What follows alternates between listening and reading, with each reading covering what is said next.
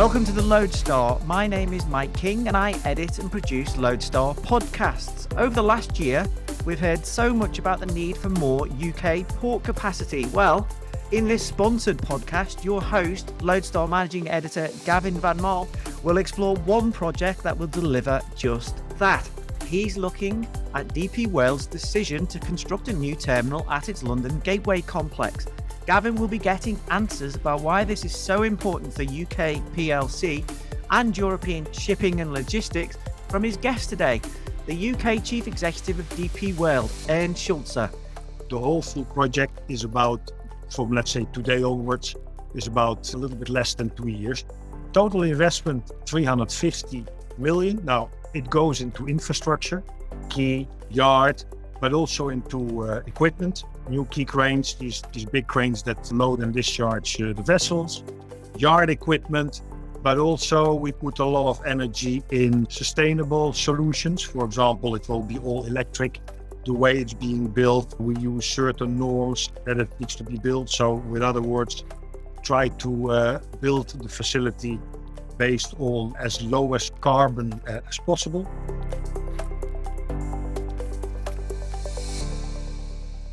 Hello everybody, I'm Gavin Van Maal and this is the Lodestar podcast, and today I'm delighted to be joined by Ernst Schulze, UK Chief Executive of DP World. Welcome Ernst. Thank you very much, Gavin. Happy to be here. It's great to have you here, Ernst.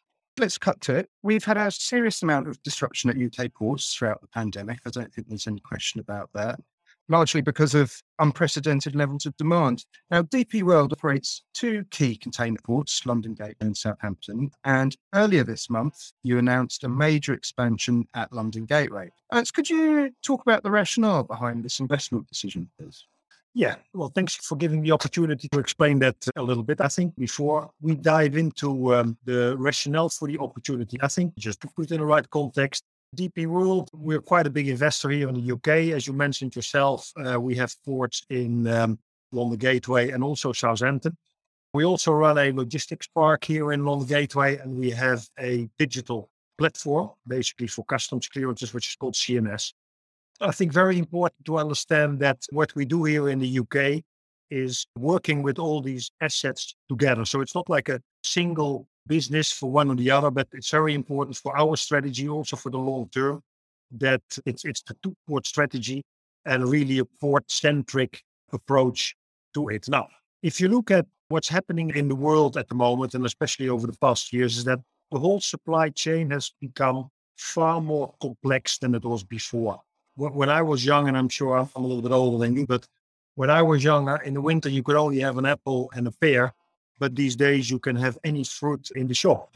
I eat in the morning porridge with blueberries, and I can make a choice if the blueberries are organic, if they come from Argentina, if they come from Egypt, even South America or Australia. So basically that means that the whole supply chain has become far more complex and far more demanding. Now, in that context, we have also changed our approach. Of course, we used to be a traditional port operator. We handled containers from a ship into the yard and it was picked up. Now, that is not sufficient anymore. And all with the complexity these days and all the high demand from customers, you have to change your approach, your strategy. So now we're really this end-to-end logistics supplier. So basically getting from the things that are produced on the factory floor, being delivered at the customer's door. That's basically what we're doing. And there is a strong need for that to make sure that things keep going. Now, going back to then why we are investing so heavy in the UK and especially in London Gateway, it has to do with a couple of things. First of all, as I mentioned, the complexity of the supply chain. The supply chain was always based on just in time. And now we've seen over the past 2 years, as you mentioned before, a lot of disruption. So there's a lot of moments that things don't work just in time anymore because of geopolitical issues, because of physical issues, storms, etc., etc. So basically, there's a lot of reason to create more buffers into the supply chain. So that's the reason, and we've seen that over the past years, is that we need more capacity for the bigger ships that are coming onto the market, and also make sure that the supply chain keep running. So that's why we have decided to invest not only in London Gateway, but also in Southampton. We plowed 14 million pound into the facility this year and last year to make sure that we are ready for the future. We're doing a lot of other things there as well. But for London Gateway is especially the berth 4, which will basically create another 30% extra capacity for us to handle bigger ships and more volume and other logistics activities.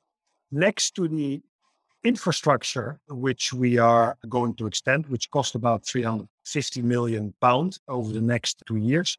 We also are developing further our presence in the logistics park. Every year we are building new sheds over there.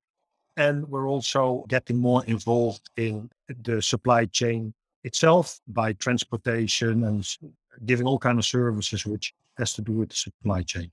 So reasons to further invest in capacity, bigger ships, more flexibility, and at the end, better products for customers and hopefully also cheaper products for the consumers. That's great. Thank you. If we just stick for the moment just on the infrastructure development itself, could you detail the size of the investment? I think you mentioned 300 million there. And what sort of timescale will the berth be built out at? And how will it be integrated into the existing operation at London Gateway? Yeah, but basically the London Gateway, if you look at the whole footprint of London Gateway, and I'm only talking about the port, let's separate the park a little bit. The port, there is basically a possibility, like we can put 6 berths into the operation. We have 3 today. We're a little bit over halfway. If we put berth 4, there's not a possibility to move on with berth 5 and maybe berth 6. Now, the total, we are going to build berth 4. We started already. The work is going on. We expect to deliver the full project in halfway 2024. It will be delivered in stages. So before that time, there will be parts of the operation will already be ready. But the whole full project is about, from let's say today onwards, is about a little bit less than 2 years. Total investment, 350 million. Now, it goes into infrastructure, quay, yard, but also into equipment, new quay cranes, these big cranes that load and discharge the vessels, yard equipment, but also we put a lot of energy in sustainable solutions. For example, it will be all electric. The way it's being built, we use certain norms that it needs to be built. So with other words, try to build the facility based on as low as carbon as possible. So that there's all, let's say the whole investment goes into that area. And like I said, it will be integrated in the current operation. We have at the moment 3 berths in a row, and this will be number 4. Same concept, same setup. So it will be integrated with the systems, etc. So let's say as a customer or a truck company, if you come into London Gateway, you will not really see the difference if you go in to pick up a container in berth 1, 2, 3 or berth 4. It will be pretty much integrated. So effectively, it's a sort of bolt-on investment, as it were. And for the techies amongst us, which I'm a fully paid up member, it will also include an extension of the automatic stacking cranes that are in use in the existing facilities and that higher degree of automation that we've seen at London Gateway. Yes, correct. I mean, it's the same concept. We're putting, of course, the newest technology in place, and certain things will be further automated. Let's say if you look at the certain equipment, which is now still diesel or hybrid, we're going to electric. So those are going to be the differences. Some of the things can be done a little bit more remote, what we cannot do now. But in terms of technology, it will be the next level. But in terms of concept, it's pretty much what we're doing today, which has been very successful over the past couple of years. So there's no reason to change that. Absolutely. And then in terms for the wider trade, what sort of increase in annual handling capacity will this bring to London Gateway? And equally, what service benefits and options will shippers and forwarders and haulers, as well as shipping lines, see once it begins operating? Well, the total capacity will increase with 30%. So the capacity what we have today, you can put 30% on top of it. Basically, what will it mean for customers? First of all, there is more and more a lack of deep water berth in the world, but also in the UK. With the 4 berths, we provide deep water berths. So any ships from any size can come into the port. And of course, you supply more capacity on rail. We can then handle more containers via rail, which is very important to us as well. to get more trucks off the road and put it on the rail because of the CO2 emission. It's one of the long-term solutions to bring CO2 emissions down. And for the whole year, there's more capacity. So I would imagine that service levels will remain the same, or hopefully will even get better in the future. And could I just ask you to focus slightly more on the rail angle and look where that presents? We see the main road, the A13, which runs adjacent to London Gateway, is quite a congested road, certainly at peak times. So I just wondered how you're looking to develop the intermodal options, and then in relation to the development of the fourth berth, will that also necessitate further investment in the rail links to be able to seamlessly transfer the containers? Yes, correct. I mean, two things. First of all, let's say the road infrastructure in this area, the A13, which you're referring to, is a lot better lately, because I suppose you are aware of it. The widening of the road is finished now. So the road has 3 lanes instead of what he had 2 lanes. So it makes already a big difference. But like I said before, one of the focuses that we have is developing further rail. Now, at the moment, there's about roughly a little bit more than between 20-25% of the containers here in London Gateway are being handled by rail, which we believe should increase.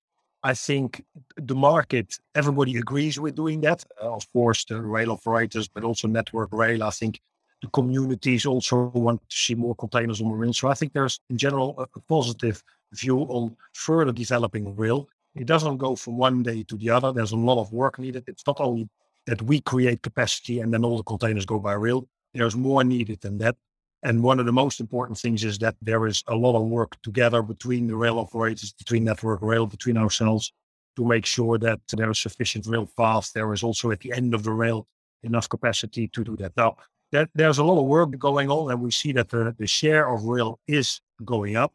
And I'm quite confident that if we look at the future, that we'll be able to increase the share of rail in that respect. I mean, it does strike me that it must be quite an interesting calculation to make, that when you embark on building deep sea port capacity, that you need to make sure, particularly in a country like the UK, which is sort of enclosed, that you need to make sure that there's actually sufficient hinterland capacity or inland rail depot capacity to handle the increased flow of goods coming through. How did that sort of factor into your plans? Well, that is very important. I mean, we're not going to build something on the water side if you see that the land side is completely choked. I mean, that doesn't help. So, of course, that is a very important part of the whole setup. That's why the A13, of course, that's one of the projects already when London Gateway started. At that time already, there was the A13 on the agenda to widening, etc. So the infrastructure on the land side is a very important thing. Now, rail is also part of it.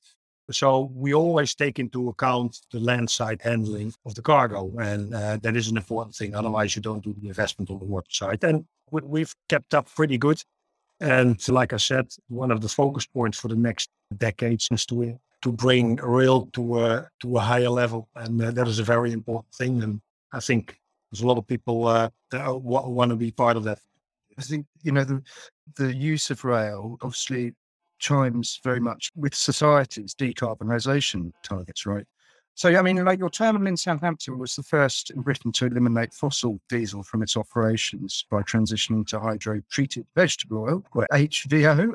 Do you have similar plans for this type of fuel for London Gateway, or perhaps you could discuss some of the other decarbonisation initiatives that are underway across the UK portfolio? I think in general, it's not only for Southampton or London Gateway. I think on our agenda, there's a few things. First of all, electrification. Everything what we can electrify, we will electrify. So all the investments that we make, all the replacement of equipment what we have, we will look into electrification. So that's one thing. HVO is another thing. In Southampton, we have done that this year. London Gateway, we have not fully gone to HVO. That is something on the agenda to change that completely next year as well. So HVO, for what the remaining diesel equipment in London Gateway is, will also go to HVO. Third thing is, I mentioned a couple of times, is rail. We really are pushing for the model shift from truck to rail, which will help with decarbonization. And another thing is, which is maybe not that obvious, is the port-centric model. Now, what I mean with port-centric model is that if you see that our park development, the logistics park here next to along the Gateway, has done very well over the past few years. Now, to give you an example, I was talking a little bit about fruit before, but if you eat a banana, then probably that banana that you eat is mostly coming from London Gateway via the park and then going to Waitrose or Tesco's or Asda, and then you buy it and eat it. Now, what we have done over the past few years by developing the logistics park, we have those kind of business, like for example, ripening facilities, cooling, freezing facilities, which usually were maybe further up in the country. Yeah? Let's say before you had to go all the way to the Midlands, and then from the Midlands, the banana was being distributed into London or something. No, by having the facilities closer by the port, you do two things. First of all, it's more efficient because you can put the ripening facility next to your port. You transport it over there. It's being ripened and it's not too far from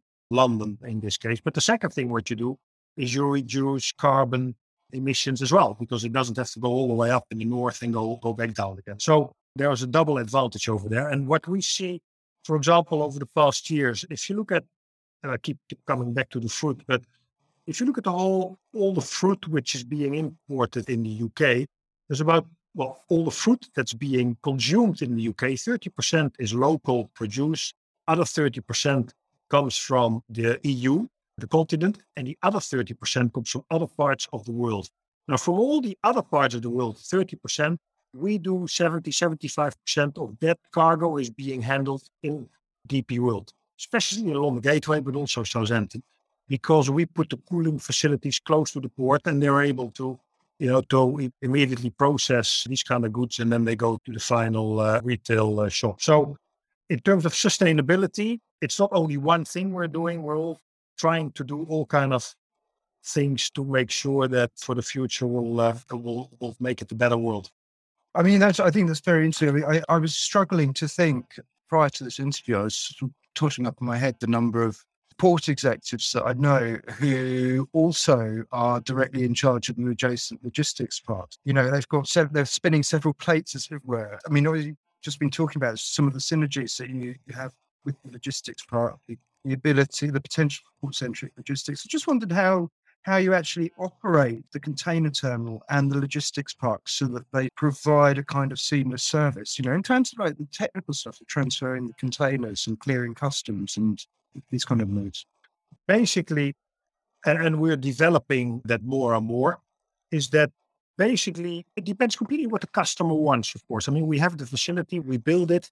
Certain customers like to operate it in a warehouse themselves. So, for example, if you take cargo that's being discharged in London Gateway, we transport it to the logistics park, and then it goes into one of their warehouses, and then the company itself or a warehouse operator operates it, and then it's being distributed into the retail or wherever it has to go. Now, we have different models, or we are solely a landlord. We just build it and then we rent it out for you if you want to do it yourself. But in other cases, we can operate it ourselves, or we provide different services. So we have different models of how we do that. Now, I work for DP World already quite some years. I've been many places in the world, Europe, Far East, South America, and back in Europe. For example, my last stint was in South America. We did all greenfield projects over there. And the greenfield project was including the logistics centers, because we see that model that we have started years ago, that works out very good. And that's why, if we go into these places, greenfields or even brownfields, if we have to refurbish the whole thing, the philosophy is that we also have logistics facilities very close by. And that worked very well. And I think, especially along the Gateway, we've seen over the past couple of years that the logistics park has developed enormously. And like I said, in different concepts, we can depends what the customer wants. Not everybody wants the same thing, and we can discuss and then we decide how we can do it. Currently, the logistics park at London Gateway has planning consent for over 9 million square feet, I believe, of warehousing, light manufacturing. So what's the timeline for building these facilities? I mean, and how do you see the logistics park there evolving over the next 24 months?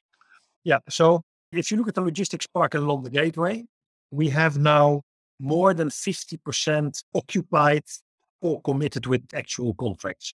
we believe between the next 5 to 7 years, most of the park will be occupied, and that will be mostly logistics related companies, but also some light industrial activities, etc.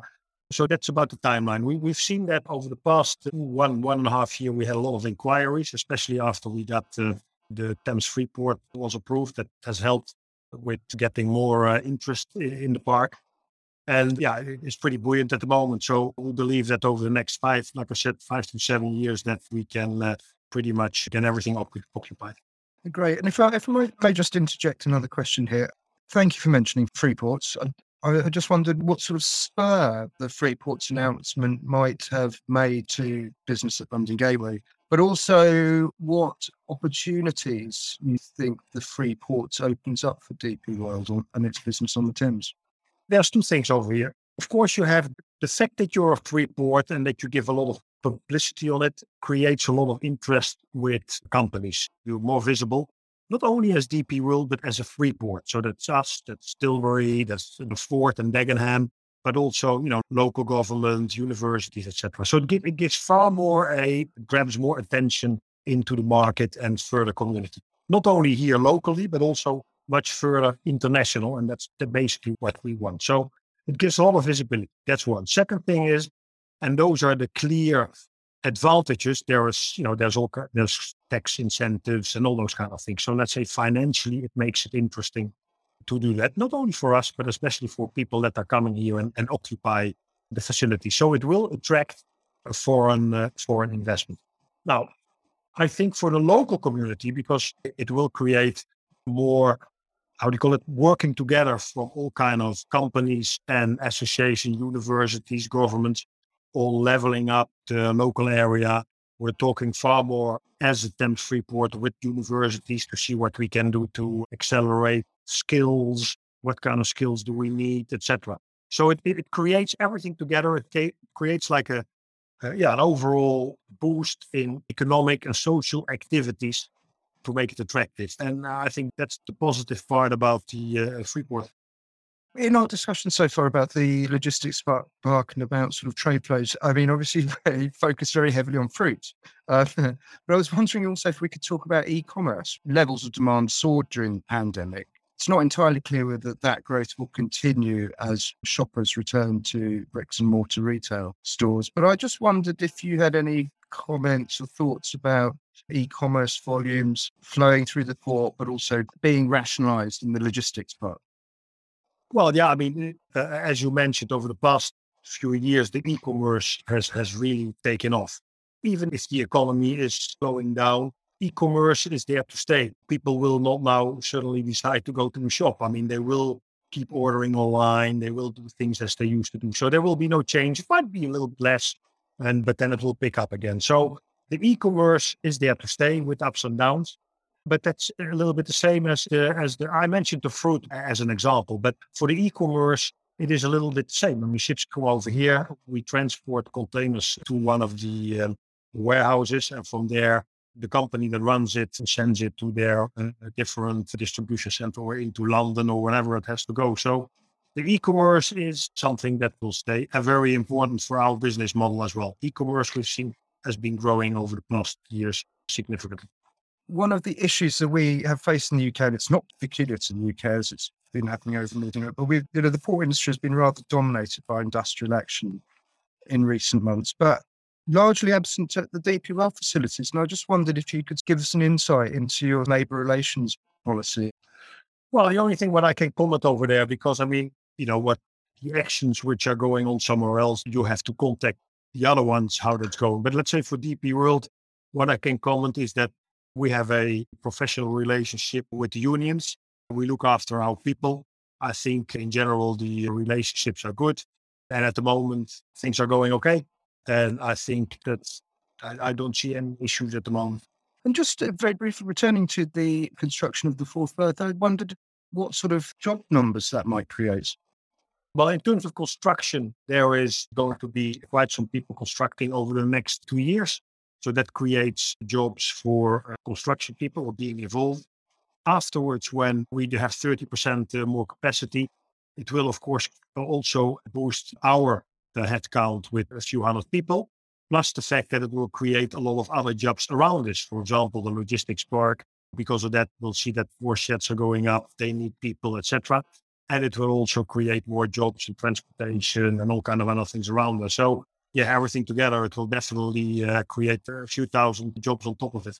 Given the sort of shortage of workers in many sectors of the economy, do you have any particular sort of policies with regard to sort of attracting labour and hiring good talent and retaining talent? Yes, we see that the market is tight. I must say, we as DP World are doing pretty okay. Of course, there's always certain positions that is more difficult to recruit than other positions. I think at the moment it's going pretty good. We keep pushing it. I think one of the important things that we have to do is make sure as a brand we're well known in the area. I can see that there is still some work to do, but we have to make sure that DP World is an attractive company. So we are already, but in the future we have to put a lot of energy into making ourselves better known in the area and tell people where we stand for. And once people know us and they see what we're doing, yeah, we're pretty good in retaining the people. I think everybody finds this a good place to work. We have a lot of challenges and there's a lot of innovation going on and a lot of opportunities within the company as well. Not only even here in London Gateway or Southampton, but even people that are interested to go, other places in the world. We can usually provide that. So I think as a company, we are attractive. We have to make ourselves more attractive. But yeah, I think we are attractive enough to keep the people and get new people on board as well. Another hot topic is digitization and adoption of cutting edge technology. London Gateway is the first port in the UK to adopt automation in its yard. And 2 years later, brought out the Where's My Container tool, which I personally thought was very cool. I just wondered what other technological initiatives you might have on the go and which of those you're sort of most excited about.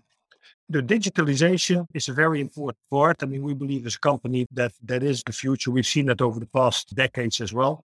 With all the fancy technology and the digitalization, things are much more transparent. People want to have the information. So we have to dive into it. If you see the amount of apps, what you have on your own phone and what you're using, it's amazing. Your whole life is being run by digitalization apps. So it's a very important part of the business. Now, as I mentioned before, we have the company CNS, Container Community Network Services, which does all the customs releases, etc. Now, there has been a lot of development in CNS over the past few years. Of course, they work heavily together with head office, because if you look at those technologies, we as DP World UK do a lot, but it's far better if you do this together with head office, of course, because there's far bigger knowledge of things available as well. So we work very close together with head office to develop digital products. And I'm talking about, like you mentioned yourself, Where's My Containers, but there is a lot of other apps that have been developed and that are being developed to use for the market. But we also look at other technology, like, for example, Box Pay. I don't know if you've ever heard of it, but that's like a system of container stacking, basically the next generation of container stacking in the ports. We have cargo speed, which is basically based on a Hyperloop system that you go very fast from one place to the other. Now, that will not say that all these things will also come to the UK, of course, but all these developments in this technology, we pick all kind of pieces up from that and then we implement it in our own facilities over here. But going back to the digitalization, yes, there is a lot going on, not only in the UK, but we work very heavily with head office on this whole thing as well. Just in relation to tech adoption, digitization, it's almost gone hand in hand with DP World's vertical integration strategy, which has been increasingly apparent over the past couple of years with the number of sort of acquisitions. And so I just wondered really how you see that vertical integration strategy manifesting itself in this country, and equally how it connects up with the supply chains that run in and out of the UK. Yeah, like I said in the beginning, the only way you can stay in the market like this is that you have to go from end to end. I mean, these days, the world is so complex and the demands of customers and everybody is so complex and demanding, is that you cannot just say, well, I take a little piece and then do it. It doesn't work that way. So you have to go the whole way as much as possible. So the fact that DP World has bought logistics companies like Imperial and Syncreon earlier this year. They are a great addition to our ports business as well. Let's say we are very specialized in port activities, transport activities, etc. And they are far more specialized in the warehousing thing. There is a forewarning element. There is all the upstream and downstream logistics, which they are looking at. So putting it all together, including the feeder company, if you take, for example, Unifeeder, if you put all these elements together, then, we as DP World are able to provide products from end to end. Now, that will, of course, have an impact into the UK as well. We have Syncreon here in the UK. We have our own facility over here. DP World Unifeeder is present here in the UK as well. So we have a lot of options on providing that to customers. And that's what we're doing. That's why we are working in a vertical way. We're not looking at only one part of the supply chain anymore. What we're really looking at, where does the cargo come from and what are all the different steps within the supply chain and where can we provide the service? We can provide an Unifeeder here, Syncreon or warehousing can do it over here, DP World UK in the port over there. Then we have a transport company and rail. So all these elements we're trying to put together, and we have to put it together. Otherwise, long term, it will not be sustainable if we stay where we are. Could you finally talk us through some of the challenges that you need to overcome in terms of integrating these? Because there's quite a lot of disparate elements, there's a lot of moving parts going on here, isn't there? Yeah, of course, there is a lot of challenges to integrate it. It does not mean that everything will be completely integrated. I mean, it's not like you have to look at all the qualities and the strong points what the different companies are doing and use that. But yeah, there has to be a link together. So basically, instead of only looking vertical, we also have to look at it horizontal. Now, there's a whole organization set up to do that. And it will take some time, of course, to work it all out. And in longer term, there will be some integration. If you look at, for example, at finance systems or HR systems, I mean, all these kind of things will be far more standardized than maybe the individual companies have themselves. So yeah, there is a lot of work to do, but I think we've started with that earlier this year. I think that the plan which laid off on the table looks pretty robust and looks also very, very good. I mean, I think we are capable of providing a lot of services and doing a lot of things for anybody who wants it. And yeah, that looks quite exciting to pick that up. May I ask you one final question, Ernst? The supply chains in the UK, I think we can sort of fairly safe to assume that they're moving out of the pandemic period now, further COVID strains notwithstanding. I just wondered how you see the container supply chains in the country evolving, and especially, if you like, through the prism of the fourth berth being built at London Gateway. We as DP World here in the UK, we came out of the pandemic very good. I think one of the best decisions we made when the pandemic started is that a lot of companies said, okay, I have to wait for investment. Let's stop and let's see how things are going. And, we're here for the long term. And we say, well, we're not going to stop. We're going to keep recruiting. We want to keep training people. We are going to keep investing because, okay, you always have a dip, but you always come out of the dip again. So I think that was a good decision because that's why we are where we are today. And I think we are in a very, very good position. The only thing what you see at the moment, and the pandemic has created that, is that the just-in-time principle, the globalization together with the just-in-time, which was always working, because of the pandemic and other issues related to it, we saw that there was definitely big hiccups possible. Capacity problems, shipping lines that are not on time. So that means that the containers stay longer in the yard. So that's a problem. We don't have enough space. All these kind of things came to the surface. And I think what we learned from it is that you have to create a bit more buffers. You have to make sure that there is resilience in the things that you do. And that's why we have to create this extra capacity. I think what we also will see that sourcing of goods will be a little bit more localized. So the companies will not only source, for example, in the Far East, they will also say, okay, I have most of it in the Far East, but I will also source of producer things a bit closer to home to make sure that I can always deliver and not have to, depend on potential problems in the supply chain. And And I think, particularly in the UK, I think we've as DP World, we've picked it up pretty good. I mean, I think we've seen where the risks and the challenges are, and that's why we are putting the capacity up. And not only along the gateway, and that's why I mentioned before Southampton. We've put over the past 2 years quite a lot of money over there. We're getting a little bit more areas. We've done some deepening in the channel. So we kept going there to make sure that we're ready, that we're always a little bit ahead of the market. And yeah, I think that's what we've learned out of the 2 years, that the market can be very vulnerable, and we have to make sure that we are resilient. I guess with Southampton, it's very much a question of, it's in a very mature port in terms of the physical space left to grow, right? So I guess with Southampton, it's very much about optimizing operations and winning efficiencies as and where you can. Yes, of course. And always talking to the landlord there, if there was areas available or other things, then we jump into it. We're going to look there at doing some warehousing there as well, because we see that along the gateway, it has been very successful. So we want to pick up some elements, what we've done along the gateway, and replicate that basically to Southampton. And that will definitely help in Southampton as well. But you are right. I mean, it is the more mature business. It's far more locked in. But that does not mean that we leave it the status quo. We always keep pushing on getting more and doing it better.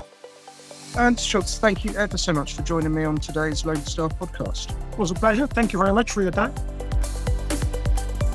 You've been listening to a sponsored Lodestar podcast produced in association with DP World. You can find more podcasts from the Lodestar on your podcast platform of choice. You can also find our back catalogue of podcasts and a whole lot more news on thelodestar.com. Thanks for listening. We'll be back with you soon.